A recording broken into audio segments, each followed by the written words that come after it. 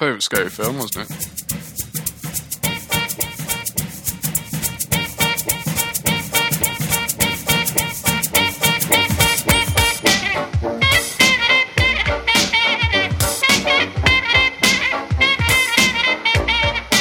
Hello everyone and welcome to another spooky edition of Films on Trial. This is the long one. Yeah, it is the long one. I'm not done yet. I'm not. I'm Gav. I'm Alex. I'm Joel. I'm Dave. And I'm Austin. And this week we're reviewing Interview with the Vampire. A vampire? With the vampire. And just like Interview from the Vampire, if you drink from us, you'll live forever. That is definitely a chat line Joel's used before. Oh, come on. Poor taste. So Can we limit him to like 3 so he's only got one more now?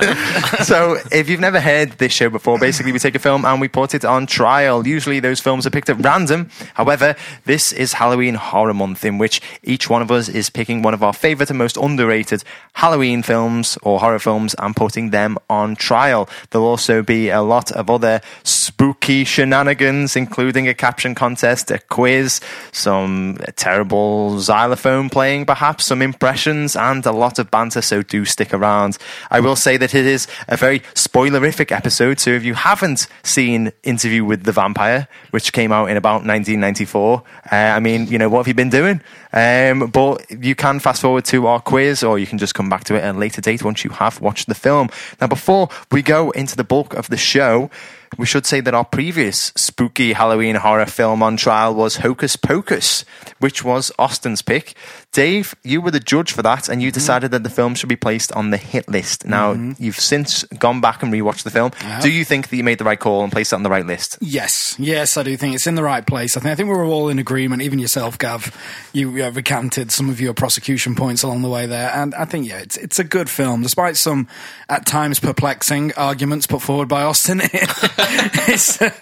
He still hit a home run, and I'd say Hocus Pocus is where it belongs. Yeah, I will apologise now to Bette Midler. I'm sorry, Bette. I didn't mean anything that I said. So before we get into the real bulk of the show, we like to go around and do a little bit of news. Now, please bear with me for a minute here. Okay.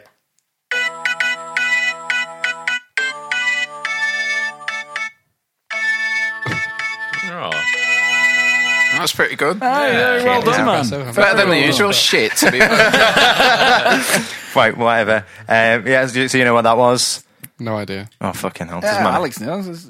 I can't name it. Sympathy for the Devil. Oh, yeah. One of the most used songs in films whenever somebody evil arrives on the screen. It's literally like, hey, pleased to meet you. I'm an evil character. Those were the lyrics before Mick Jagger's made the change. So what we do here is we go around and we talk about the most newsworthy topics. So without further hesitation, I think it's me to start things off. I wanted to talk about the new Pet Sematary. Now, you may not know this because we haven't revealed our Halloween horror picks, but the original Pet Sematary is going to be my Halloween horror pick, so just advertising that there, guys. But they are actually remaking the film. Not to say that the first one was so bad that they had to remake it. They're just putting a new spin on it.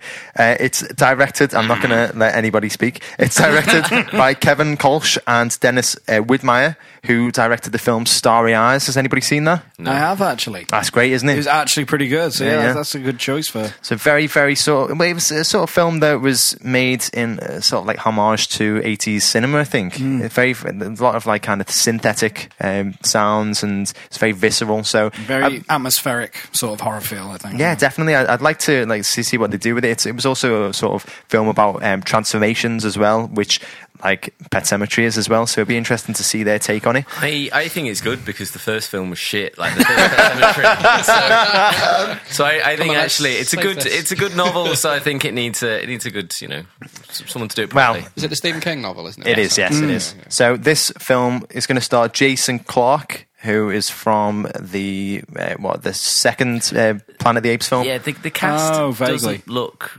that stellar. I'm not saying it's going to be bad, but Well, it's not like a grab. Well, I don't grab think your you attention need cast. like kind of those grab your attention casts, because I think with horror films sometimes if you have too recognisable a name in there, Yeah. it detracts from it a bit. That's true. For example, Interview with a Vampire. So no, but what they do have, which I'm really looking forward to, is John Lithgow playing the role Yes. of the neighbour Judd Crandall. Oh, that's brilliant. He is going to be. I mean, I don't want to like overhype it, and I don't want to get my hopes up too much. But I can just imagine him as the perfect bit of casting. Yeah. Well, I That was mean, inspired. Fred Gwynn was the perfect bit of casting. Oh yeah, Fred Surely Gwynn he was amazing. Was he? Herman Munster himself? Yes, he was. Yes, he was. Okay, well, hopefully Dave will be the judge when we finally get around to doing that. So yeah, are people excited for that? Yeah, I think so. I do. I'm a big fan of Stephen King's books.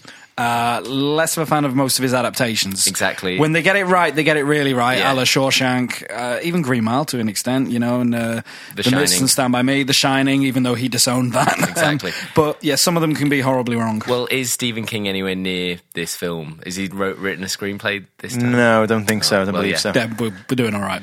I like how you said sometimes Stephen King films can work, and then you listed off. I got five. Yeah, but you listed all the ones directed by Frank Darabont. You should have just said, yeah, they can work if Frank Darabont's The way your involved. mind works, Dave. Okay, so thank you very much for that, guys. So now we're going to pass on to the next bit of news, and I think Alex, it's your. Yeah, so I just want to say that Margot Robbie apparently is going to star in a Barbie movie. Did you hear about this? I didn't. Barbie movie. A Barbie movie. I'm not quite sure how it's going to It's like a kids movie. Yeah, well, I don't know. It's odd because I know Barbies are still going, but and I know they've tried to like branch out and diversify and do all of that thing, but Yeah. really Barbie's still got that connotation of, well, it's Barbie, isn't it? Oh, So yeah. Yeah. I don't know what they're going to do. I'm interested because I obviously think it's probably not going to be just the actual sort of like Ken and Barbie look at my... Well, so Here we go. I mean, Here we I go. think it would be interesting to do the sort of like social network sort of thing. So the story of maybe the creation of Barbie and the evolution of the doll over the years. But however, it doesn't look like they're going down that route. I've just clicked on IMDb and I've got the synopsis for you here.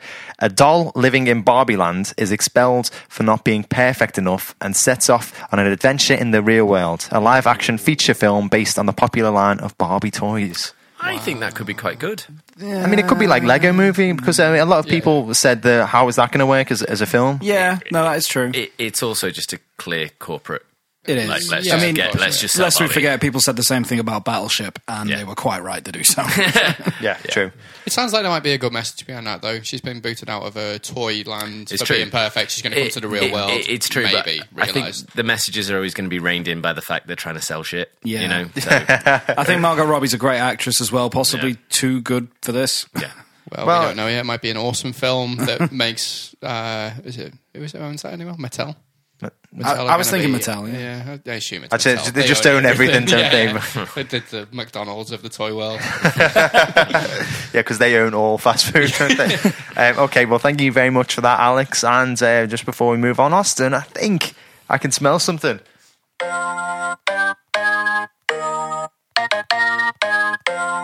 You are on fire today. Yes, Back on it. back on. Okay, so Austin, you had a piece of rock news for us, didn't you? I did. So we all are massively looking forward to the Hobbs and Shaw, the Fast and Furious spin-off movie. I don't Say know. all. Well, we're gonna have, we've got The Massively Rock, we've looking got the forward to it. Stath, both Idris awesome Elba. film, Idris Elba now, and there's been a new addition. Eddie Marsan is likely to be in the cast as well now. See, that makes me want to watch it. Yeah, I do more. love Eddie Marsan. Yeah, a lot. So, and I think that he's a good balance to, the other three are quite sort of, macho, big Action muscles. stars, you can't I like see. it, but Eddie Marsan's got the sort of like, he's got the acting talent, which Idris Elba has, but maybe the other two don't have so much. Would you say? So I think Eddie Marsan will bring. You might not get support for just that. went under the radar there a little bit. Eddie Marsan's got the sort of acting chops to maybe raise it up again a level. I don't know if you can raise it up above the bar that The Rock is going to raise it, to be honest. Eddie Marsan's a better actor than The Rock, isn't he? Though. He is. No comment. No, Gav, I do need an answer on this. Let's not lose our minds here. Yes, he Yes, is. he is. There's definitely some scenes where Eddie Marson would be better. I won't deny that. Yeah. You know, Yeah, The but Rock all has got I'm his saying time. is put Eddie Marson in a film with like a 60-foot CGI gorilla and see how well he does. Exactly. The Rock didn't do that well, did he? He did better than Eddie Marson. All right. Right, okay, so thank you very much for that one, Austin. Just to say, before we move on, Alex, I think it's time for a little bit of... I've just realised that we spiced it up a bit last time, didn't we? You're trying to find the... yeah, I'm trying to find an appropriate sound effect to convey your film feels. So I think I've got one here. Hang on. Here we go. Oh, thanks, man. All right. This is a bit of a tricky one, so it's like, what's your favourite interview in a film? But maybe I'm just going That's a good one. That's a good one. That's a good one. Yeah. all right, should we go with that one then? Okay, yeah. Yeah, all right, fuck it. Like, what's your favourite interview in a film? Interview in a- Bagsy Frost Nixon. I should have gone out there. Can I? I'm going to have. It's not an interview per se, and you're going to not like it, but Jack Nicholson and Tom Cruise in A Few Good Men. It's kind of an It's an interview. interrogation. It's an interrogation. I'm going to go with that. It's a cross-examination. cross-examination, a cross-interview. Well, I was originally thinking Usual Suspects. So good one. Yeah. It is, yeah. Because that's essentially one long interview, isn't it? That is. Told via flashbacks. Oh, well done. Yeah, you like that? You win. That is a good one. Yeah. What's a win? You took Frost Nixon from me, and then you won. Sorry, Dave. Anybody else got any other interviews? Favourite interviews. Favourite? I actually can't think of a favourite interview. The only interview I can think of is, isn't that like that elevator job interview in Devil Wears Prada? Oh, yeah. That's the only interview I can think of. Oh, yeah, that's and I was cool. trying to think Yeah. of, what about the interview? Oh, no, that's a TV show. It doesn't matter. It doesn't count. I'm sure Ron Burgundy's had some good interviews. Oh, yeah, that would have been a good one. I reckon about 2 hours later from this podcast, Oh, yeah, I'm gonna have we're going to be loads. walking home thinking, oh, shit, that's a really good interview. All right, well, thank you very much for that, Alex. What about Mrs. Doubtfire, the interview scene? Yeah. Well, That's a really good interview. mine and Dave's arguments are literally just going to be peppered with, oh, fucking hell, what about this interview? Oh, yeah, I'm not listening to the Man, there's so many. But when you think about it, there's so many different interviews in Mrs. Doubtfire. It's not just the one classic interview. Okay, so as I said previously, what we do is we take a film and we put it on trial. So this week, Halloween Horror Month, it is Captain Dave's pick, and he has picked Interview with the Vampire. Dave, would you like to say a little bit about this film, why you decided to put it on trial? Yeah, I decided to pick Interview with the Vampire because it is a film that I like. But it's also a film I think we can have a good debate about it. You know, I remember when it came out, the critics' reviews were mostly positive, but there was some debate to be had there, I think, and I think we can certainly have the same debate now. So yeah, I just thought I'd look forward to having a discussion about this one, to be honest with you. Well, thank you very much, Dave. So as you can tell, Dave is going to be defending the film and trying to get it placed on the hit list. That means in the role of prosecution is me, and I'm going to be trying my best to condemn the film, get it placed on the shit list. Our character witnesses tonight are played by Austin and Joel. They're going to be lending their genuine opinion and trying to throw a little bit of weight behind either side of the argument, which means our most important role this week is played by Alex. He's going to be the judge, and he's going to decide which list the film should be placed on based solely on the arguments put to him and not using his own opinion. So, without further hesitation, shall we give the listeners a bit of an idea as to what the film is about and spin that wheel of impressions?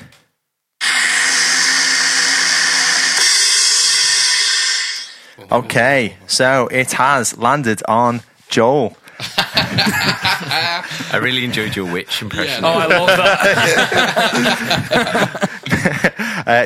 I've replaced all of the names on the wheel with Joel because I enjoyed it so much. So essentially what Joel has got to do here is to read the synopsis of Interview with the Vampire out, but he's going to do it in the style of a character from the film, or an impression, essentially. So who do we reckon, guys? Kirsten Dunst. How's your Banderas, Joel? Can you do a good Antonio Banderas? Maybe not without sounding racist. I'm really glad you said that. I'll do Brad Pitt, shall I? Yeah, go on. I'll accept Brad Pitt. Yeah, okay, wow. Hang on, let me just... As long as it's flattering. Let me just, let me just find the old synopsis here. Okay. a vampire tells his epic life story, love, betrayal, loneliness, and hunger. Fuck me, I thought Brad Pitt was in the room then. I'm pretty sure I said flattering there. That was flattering. So, without further hesitation, Alex, it's over to you to kick off proceedings. Right, going to kick off proceedings. Really need to say that Spud had a really good interview in Trainspotting as well. Just before we go on, I just needed to get it said.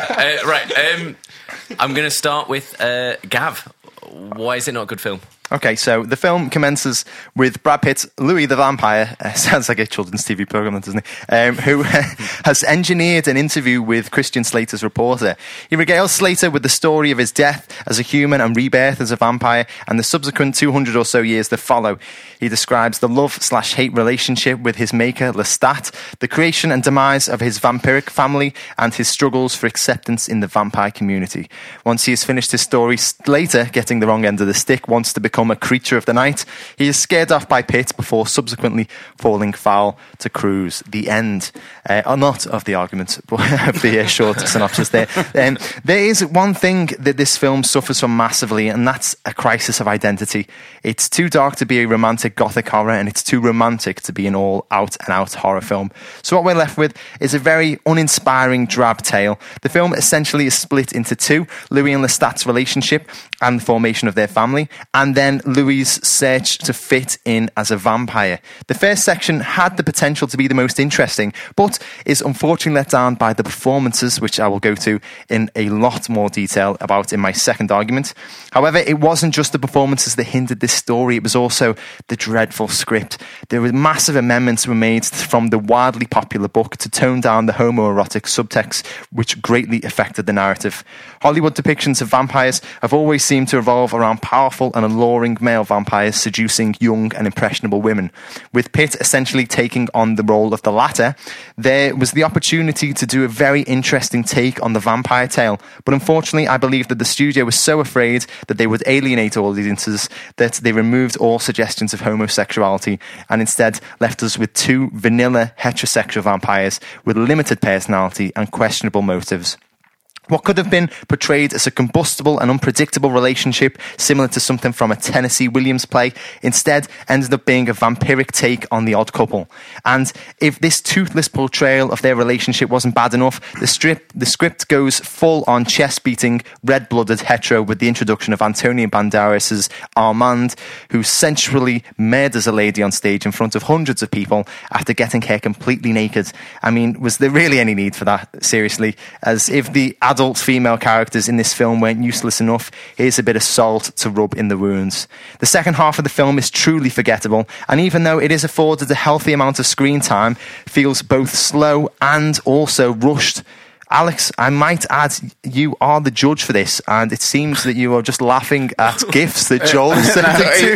He's actually laughing at his notes that he's taken down to. Oh, right, is he? Yeah, is he? Very, very funny notes. Moving as well, I say, with offensive imagery. They were. No, I just no. It's okay. Would you like to share with the class? So the second half is both slow and rushed. The setup of the Théâtre des Vamps is takes forever, essentially, whereas Claudia's death, Louis' rescue, and the demise of the vampire community is just incredibly hurried. The pacing throughout is just erratic. Scenes where very little happens are drawn out excessively, and important events are hastily thrown away. For example, Lestat's return from the dead and subsequent second death after he was killed off for the first time all happen within about 4 minutes of each other. The cinematography as well is a little dated. All of the modern day shots feel very old, and the many external night scenes look very poor quality. I would be surprised if they did a 4K restoration of this, to be honest.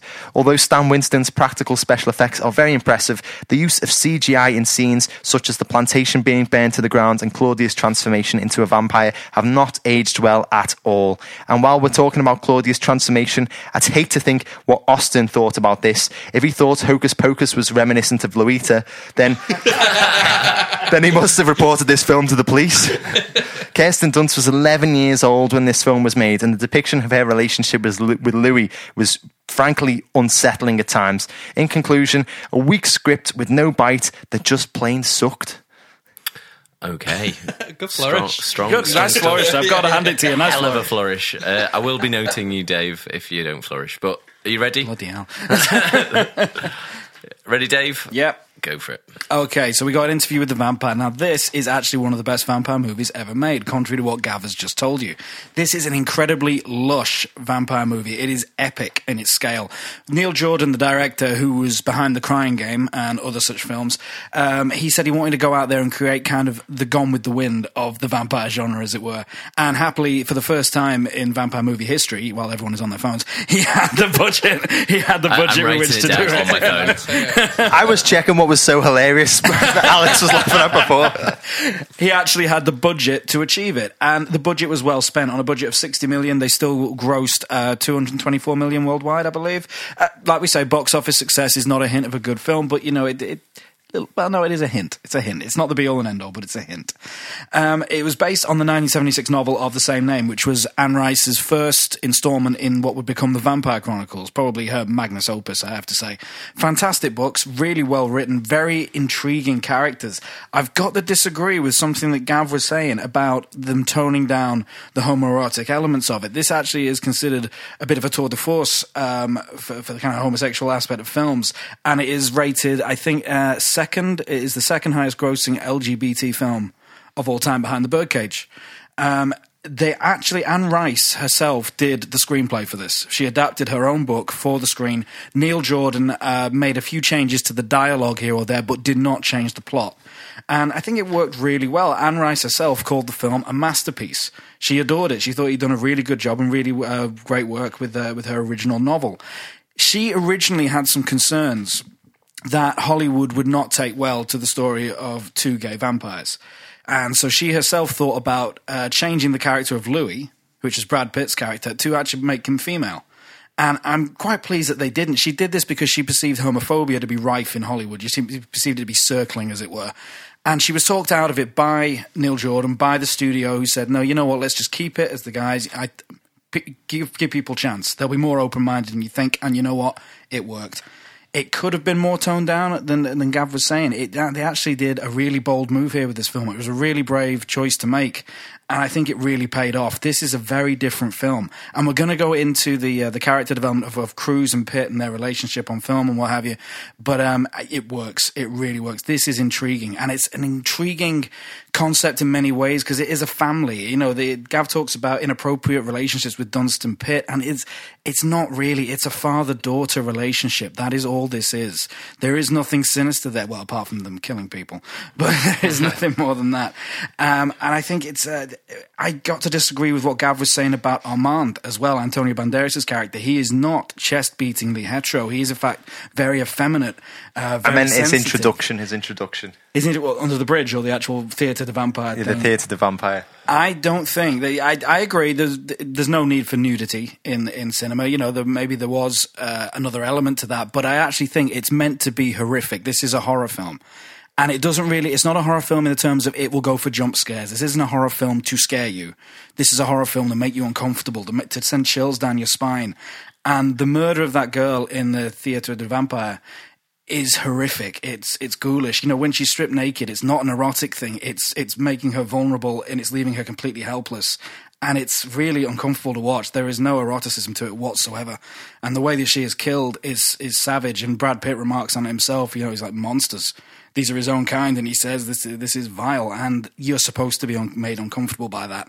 It's not chest-beatingly hetero in any way, shape or form. The cinematography is superb. I'm glad that Gav mentioned the special effects. CGI is used sparingly, and you know what? It was quite innovative for its time. The transformation of the vampires was really well done, and Stan Winston did superb work with the animatronics. The original murder, there were a few. The original death of Lestat is terrifying, to be honest with you.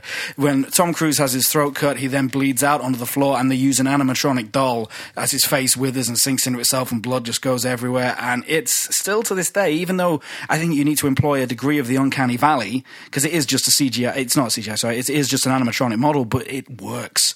It is terrifying, and that bit where his face is all contorted as they sink his body into the swamp, it's chilling stuff. It really is. This is a very atmospheric horror, really well made. Production design was nominated for an Oscar, which it well deserves. It is beautifully set and beautifully shot. Okay. Very interesting stuff, guys. Thank you. So, character witnesses. There's a little bit of quibbling about, cinematography and different parts, but it seems like a lot of the points are talking about. Gav was saying that they didn't really push the sort of homosexual relationship between Lestat and what's the Brad Pitt? Louis. Dave saying no, they did. Like they definitely did. Did you pick up on that? And also, what did you? So you did you pick up on that relationship between them? And did you think that Kirsten Dunst was a family thing, or was it more of like a bit of a weird incest vibe you were getting? So the homosexual thing, yes, I think it's not blatant, but it's there, it's insinuated, it's fairly obvious, and you can definitely go along with that. It's a lot of the language because it's quite flowery language and the way they behave, and I think Kirsten Dunst's character actually mentions it herself, doesn't she? She brings it up in one of the scenes, and I can't remember what it is, but it's essentially pointed out to you. If you weren't aware of it before, then there's a little scene where she says he wants you, he wants to be with you, he wants to spend time with you, that sort of thing. And then, you have to leave me behind. So it's pretty obvious, but I don't know. Maybe some people didn't pick up on it, but I thought throughout. I think you pick up it way before she tells you, so that's all right. And then I'm not sure about the family thing with Kirsten Dunst. There was a little bit where I thought this is a bit creepy, but it's a bit like in Leon, where back to my Leon. At least you didn't say but where he sees her as something to be protected. Yes. And she sees him, she sees him as something to idolise and to love. I think it's more along those sort of lines. I don't think it's quite as creepy as Leon. As it could have been. Yeah. Okay. Joel, where do you come on that? Pretty much the same, to be honest, but I think it's one of them where when somebody says this is a bit creepy in it, your mind starts to work then, and you're like, actually, it's one of them things like, you can't unsee it. It's kind of a little bit like that. So, but when you watched it, did you feel that's a little bit weird, that incest vibe, or were you? When I watched it the first time, I don't remember any of that stuff, but when you watch it the second time, when you're actually looking for stuff, there's like really weird stuff in there to find. Yeah. But, it's not like you watch it and you be like, this puts me off the entire film. Don't think it's intentional, that type of thing. Okay, but unsettling stuff. Gav, you want to Yeah, my argument about the relationship between Louis and Lestat was that they just didn't push it far enough. It was hinted at, but not explained. It wasn't. They could have gone a bit further with it. Yeah, definitely. And I would really, I would honestly, if they were to include that as an LGBTI film and have it as the second most successful, I think that's just, the characters are never explicitly described as being gay. There's no kissing scene, there's no love, there's no romance displayed on the screen, and both of the actors are straight. So I don't actually think you could call it an LGBTI film, to be fair. And I think there's no way that it should be the second most successful one anyway. Two beautiful male actors clearly enjoying each other's company. I don't know. I think that works. Okay. Works for men and women alike. Works for Statham and The Rock, doesn't it? Right. Dave. I just wanted to flag something up. In the original novel, I looked into this with Interview with the Vampire. It is actually only implied. It's heavily implied, and probably more so than it is in the film, but it is just still implication. I don't think it needs to be that on the nose. This was still quite a bold move, and not to be underestimated by any moves. And yeah, like I say, in Anne Rice's novel, it is just really more implication than anything else, and you still get that from the film. Okay, thank you very much. On IMDb and stuff, when you click on, the trivia tab, and it gives you like little bits of information about each film, and it says, 100 out of 200 users like this. 95% are actually from Dave. Good to know. Thanks, Joel. That is going to sway my decision. Right, Dave, you want to go for this time? You ready? Yep. Characters. I want to talk about characters and performances. Now, when Tom Cruise was cast as Lestat, fans were up in arms about this. The fans of the original novel series, they said he is not Lestat, and Anne Rice herself said he is no more my Lestat than Edward G. Robinson is Rhett Butler. Clark Gable played Rhett Butler, for anyone who's listening. But by the end of the film, after she was sent a VHS copy of the film, She actually changed her mind and wrote a letter apologizing to Tom Cruise and said from the moment I saw him on screen, he was Lestat. And she said, she's actually admitted herself, she's never been one for modesty. She says, I like to think that people will look back at Tom Cruise's Lestat the same way they look back at Olivier's Hamlet. It's like, sure, many people, yeah, she compared herself to Shakespeare. Yeah, in that one, she's Shakespeare, isn't she is. She admits herself she's not one for modesty. Yeah. But essentially what she's saying there is, although many people will play this role again and have done before, there is an iconic version of it that just stands out in people's minds, and Tom Cruise will be that Lestat no matter who plays him in the future. And his performance, I've got to admit, it's bloody good. It's really good. I was amazed that Tom Cruise had this in him. I mean, I knew he was good in Rain Man. I knew he was good in A Few Good Men and things like that. But this was a completely different kind of role from him. This was very sinister, very charismatic and flamboyant. I never really thought Tom Cruise was being a flamboyant actor, but he pulls this off brilliantly. The intricacies of his relationship with Brad Pitt, it really does work between the two of them because, and I know this will be a criticism of Brad Pitt, he is quite stoic in this. But I think it works. I do not rate Brad Pitt as an actor. I'm going to put that out there. I don't think he's particularly good. In this film, however, he genuinely does get away with it. I'm not saying he knocks it out of the park or delivers a brilliant performance, but it doesn't impact the film. He gets away with it because the character of Louis, as he's delivering his interview and stuff, he's a very complex character. He's racked by guilt. He has this respect for human life, which didn't disappear as his body died and he became a vampire. He still doesn't want to kill. And he's still racked with this eternal guilt that will never leave him. And he's very depressed, as apparently Brad Pitt was himself on set. So many night shoots took its toll, and he was actually in a complete funk. He actually tried to get out of it many times just because he hated the night shoots. They were affecting his mood so badly. But yeah, as the actor was, the character is depressed. He is stoic. He is morose. He is not flamboyant. There is not much enthusiasm to him, but nor would there be given his mind state. And it's a perfect counter and foil for Tom Cruise's Lestat. He doesn't share Cruise's joie de vivre or joie de mort or whatever you want to call it at this point, I guess, but it works perfectly, the contrast between the two characters. Bit of a French joke, highbrow. Really raised the game. Lestat de Lioncourt, come on, it's got to be French. I think but the two of them together deliver some good performances, and I think, Pitt, although he's not a great actor, gets away with it in this one. I think Antonio Banderas does a very good job. The cast is not big. It's not a huge cast. But Antonio Banderas, I have to say, with the small time he's given on screen, really makes an impact. He delivers a very good performance. Very intriguing character, Armand. One you wish that they'd done more sequels to this so you could have seen him again. Stephen Ray, I suppose, does a very good job. He's not given much to do, but he puts his all into it. No one could say that of him. And I've got to say, Kirsten Dunst is fantastic in this. She got a Golden Globe nomination. This is a very challenging film for a young actress to do. I think she was 12 when the film came out. She was actually not allowed to see it because her parents thought it would be too scary. But their presence on set and, the way the director worked with her and things like that meant that she was shielded from a lot of the more horrific aspects of the film. And as far as I can see, they did a decent job of that. And the performance that she gives is incredible. It is funnily enough, with her being a vampire who's 40, 50 years old, I think, by the time the film progresses, she is mature beyond her years in many ways in this film. And yeah, the performance she gives is stellar and to be praised. And finally, I think Christian Slater, although a very brief moment in the film, I think he actually gives a very good performance in this. And that's difficult to do with such little screen time. It's just kind of like a peripheral character. But I've got to hand it, Christian Slater actually did a very good job. And again, he's not someone I'd necessarily consider to be a great actor. So yeah, I think even those that aren't themselves necessarily normally great actors, good performances were drawn out of them, in some cases just fortuitously, given the way they had to play their character. And in other cases, I think Neil Jordan deserves some credit for getting the best out of his cast.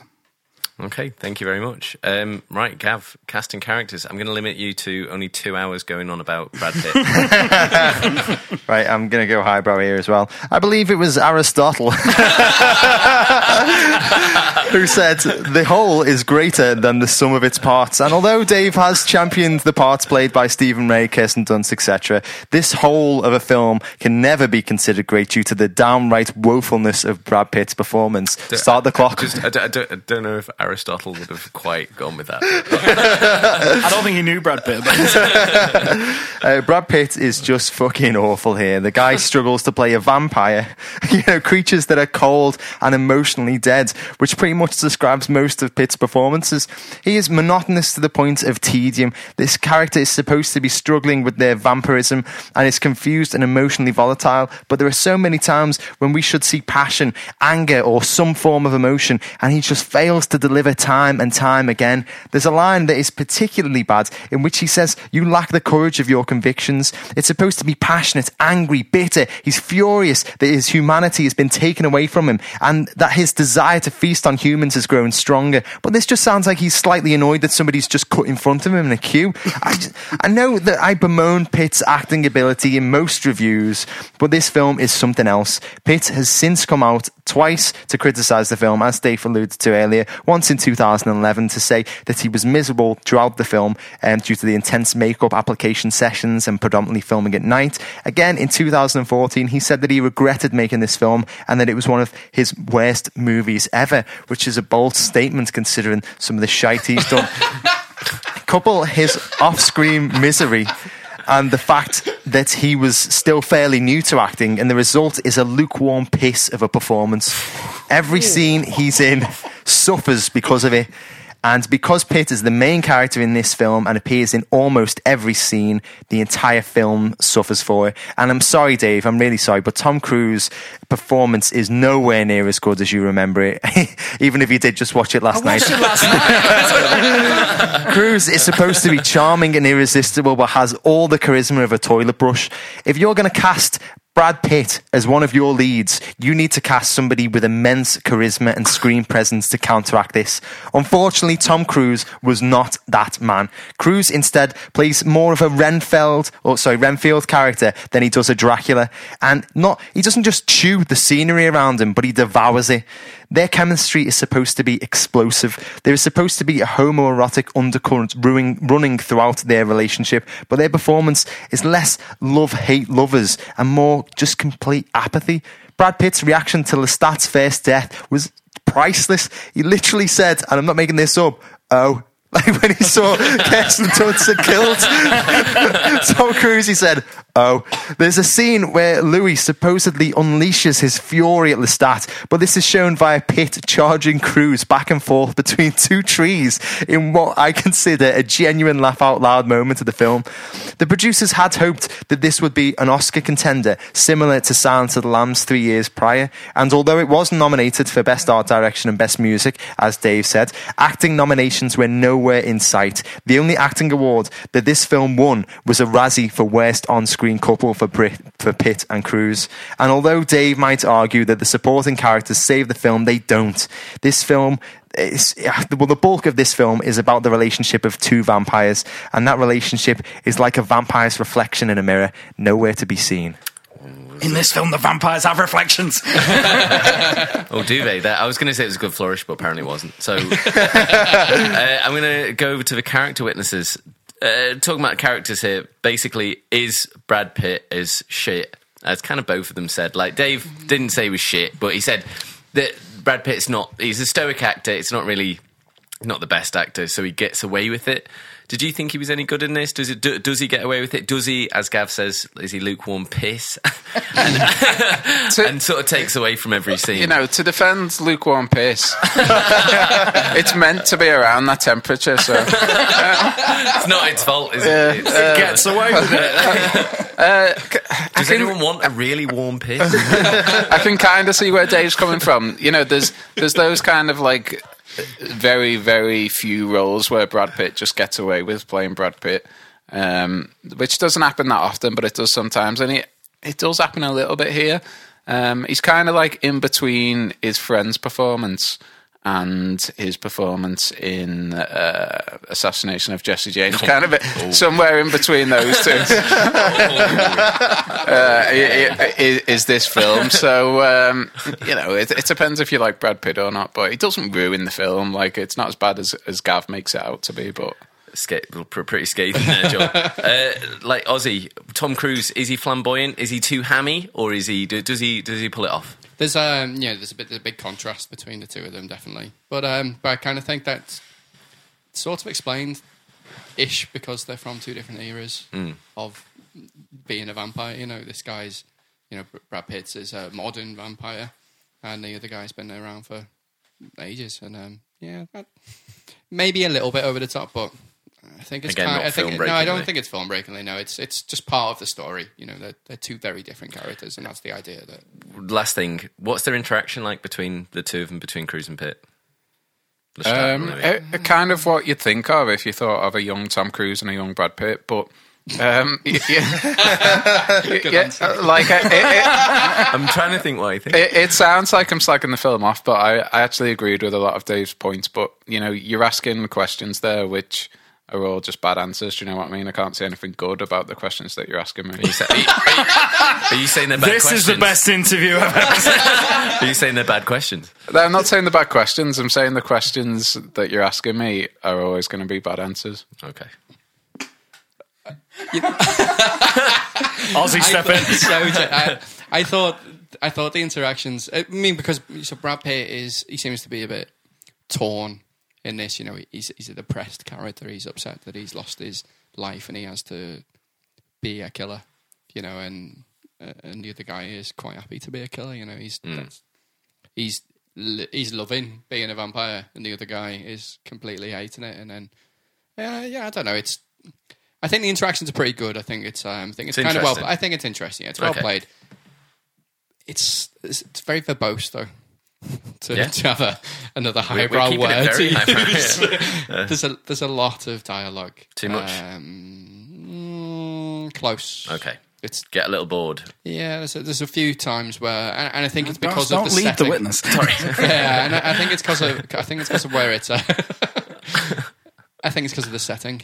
A lot of times when you have something, it's a period drama. Are they repeating the same stuff? Or? No. Okay. Not so much. No. Okay. Cool. Right, closing arguments. Who would like to go first? Dave. That's me. Looks like you're up.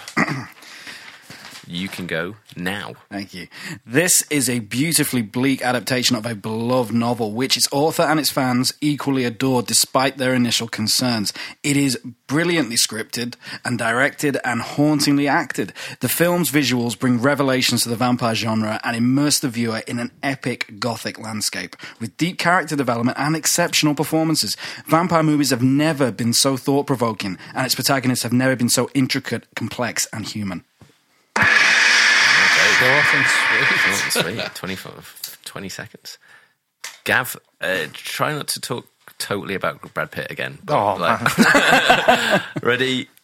Go. Brad Pitt is a This film doesn't know what it wants to be at all and greatly suffers from a poorly adapted script and serious pacing issues. What could have been a refreshing take on vampires ended up being another generic addition to an already extensive genre, and as time has gone by, has rightfully been lost in the shuffle. If you're going to amend a script and take out the interesting elements of a character or of a relationship, then you need to hire immensely charismatic actors to compensate for this. Unfortunately, Cruise and Pitt are not those actors. Cruise is completely lost in this role, and instead of menacing and unpredictable, just ends up being reminiscent of his appearance on Oprah. And the less said about Pitt's abysmal performance, the better. I did have more, but I've taken it out. It's a shame because Kirsten Dunst is amazing here, but unfortunately, her radiant rose is inevitably and overwhelmingly drowned by Cruise and Pitt's steaming pile of manure. Overall, a weak script really drains the life out of the film, but the poor performances hammer the stake through the heart. Give it the flourish. Goddamn. Okay, a lot to think about. Do I have a quiz? You do. This quiz is called Mother Suckers. Brilliant. We're going to start off with it's 10 vampire-based questions, mostly film-based, but we've got a few parody ones in there as well. So the first one, we'll start off easy. Who is the character Dracula allegedly based? Vlad the Impaler, sure. Yeah, Vlad the Impaler, correct. In Friends, what vampire name was referred to when Phoebe's sister is making a porno? I've referenced this name plenty of times. Buffy the Vampire Slayer? It's it's Nosferatu. Mine was better. The Lost Boys took how long to film? Was it A, 10 days, B, 3 weeks, C, a month, or D, 6 months? B. A month. I'm going to say B as well. B. Yeah, B is correct with 3 weeks. Wow. In Blade, how does he actually become a vampire? His mum was bitten by a vampire and she gives birth to him. That's correct. In 30 Days of Night, how does the title character, Eben, how does he defeat the other vampires? He allows a vampire to bite him and then he becomes a vampire. He gets the strength from him, and just before he turns full vampire, while he's still a little bit human, he fucks him up. Yeah, I'll give you that one. How many Underworld films have there been, not including the animated one? 6. 4. 5. Ozzy? 3. 5 is correct. Nice. Name, Dave will get this one, so I'll give the other 4 people a chance to answer first. I'll shut up. Name one of the 2 characters that are not eaten or turned by the end of Dusk Till Dawn. Oh, one of the 2 characters, Seth Gecko. Yeah, correct. And Dave, do you know the other one? I know it's Juliette Lewis. Can't remember what her character was called. Yeah, Kate. Kate. Excluding Nosferatu with a rating of 8 on IMDb, what is the highest rated vampire film? Oh, I don't know. What We Do in the Shadows? Or one of the Twilight films, maybe? Nope. Shadow of a Vampire? Nope. Blade? I'll give you a clue. It's not an English film or an American film. Okay. Let the right one in. Yeah, correct. 7.9. Wow. Why doesn't anybody like Count Dracula? Is this a joke? You got to answer the question. Because He impales people. he has a bat temper. Very. Because he's a pain in the neck. And which one of these is a vampire-related porn parody? Is it A, Dracula, B, Count Spermula, C, Ejacula, or D, From Lost Till Dawn? Is it all of them? Is it all of them? I have to say all of them. Count Spermula. Gav is correct, it's all of them. I know my porn parodies. There you go, there's the quiz. That you, was man. a brilliant quiz. Thank you very much, Joel. Okay, so it falls to me now to do the judging. It seems I'm pretty convinced that Brad Pitt's quite shit in this film. And like it did sound like Dave was saying he gets away with it, but I don't. It doesn't sound like he does. He does sound a bit, and it maybe sounds a bit. There's a reason for it since he was kind of depressed on set and stuff. So it does sound like Brad Pitt isn't great in this film at all. But also Kirsten Dunst sounds amazing in it. Like tricky, challenging role. She like grows older and older and older, and she manages to show. How old was she? 11 or something? Like 10, 11 or 12. Yeah. 11, yeah. She managed to show maturity beyond a year. So that sounded really interesting. The first arguments you were talking about. This homosexual relationship between them. I do think to an extent it's 1994, so I think the fact that it was even implied, I think is actually pretty kind of a thing in its favour for me, to be honest. To be honest, I think you can judge this down on it's been very, very, very long time since I've seen Interview with the Vampire. And to be honest, all the things that they were saying about the family relationship, how they sort of grow a little bit older, the way they work together, their interrelationships, and Antonio Banderas actually made me quite interested in it. And it made me kind of want to watch it again. So I'm going to put it on the hit list. Oh, wow. Good.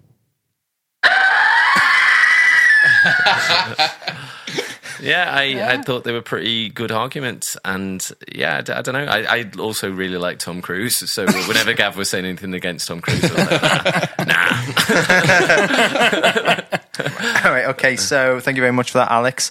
Genuine opinions, Dave. We don't really need to get yours, but like to say anything more positive about the film? I'm pleasantly surprised it went on the hit list, and I am surprised, actually. It would not have been Crime of the Century if this went on the shit list. I think it is a good Go film. on, Alex. Fucking hell. All right. No, I do think it's a good film. I do think it's in the right place, but, it's not perfect by any means. It is heavily flawed. Brad Pitt is shite. I think I got that. I think he does in certain places get away with it, but in others, there's only so much you can do to save him. Tom Cruise is genuinely very good in this, though. I stand by that, and the rest of the film is good enough. It's a solid hit, I would say. But yeah, pleasantly surprised. So my genuine opinion is I actually quite liked it, to be honest. I find it quite difficult to actually write a prosecution about it. I would have definitely found it very, very difficult to write a prosecution about it if Brad Pitt wouldn't have been in it. That's the bulk of my argument, to be honest. But yeah, Brad Pitt is just he's woeful in anything, but this is particularly bad because He's good in some things.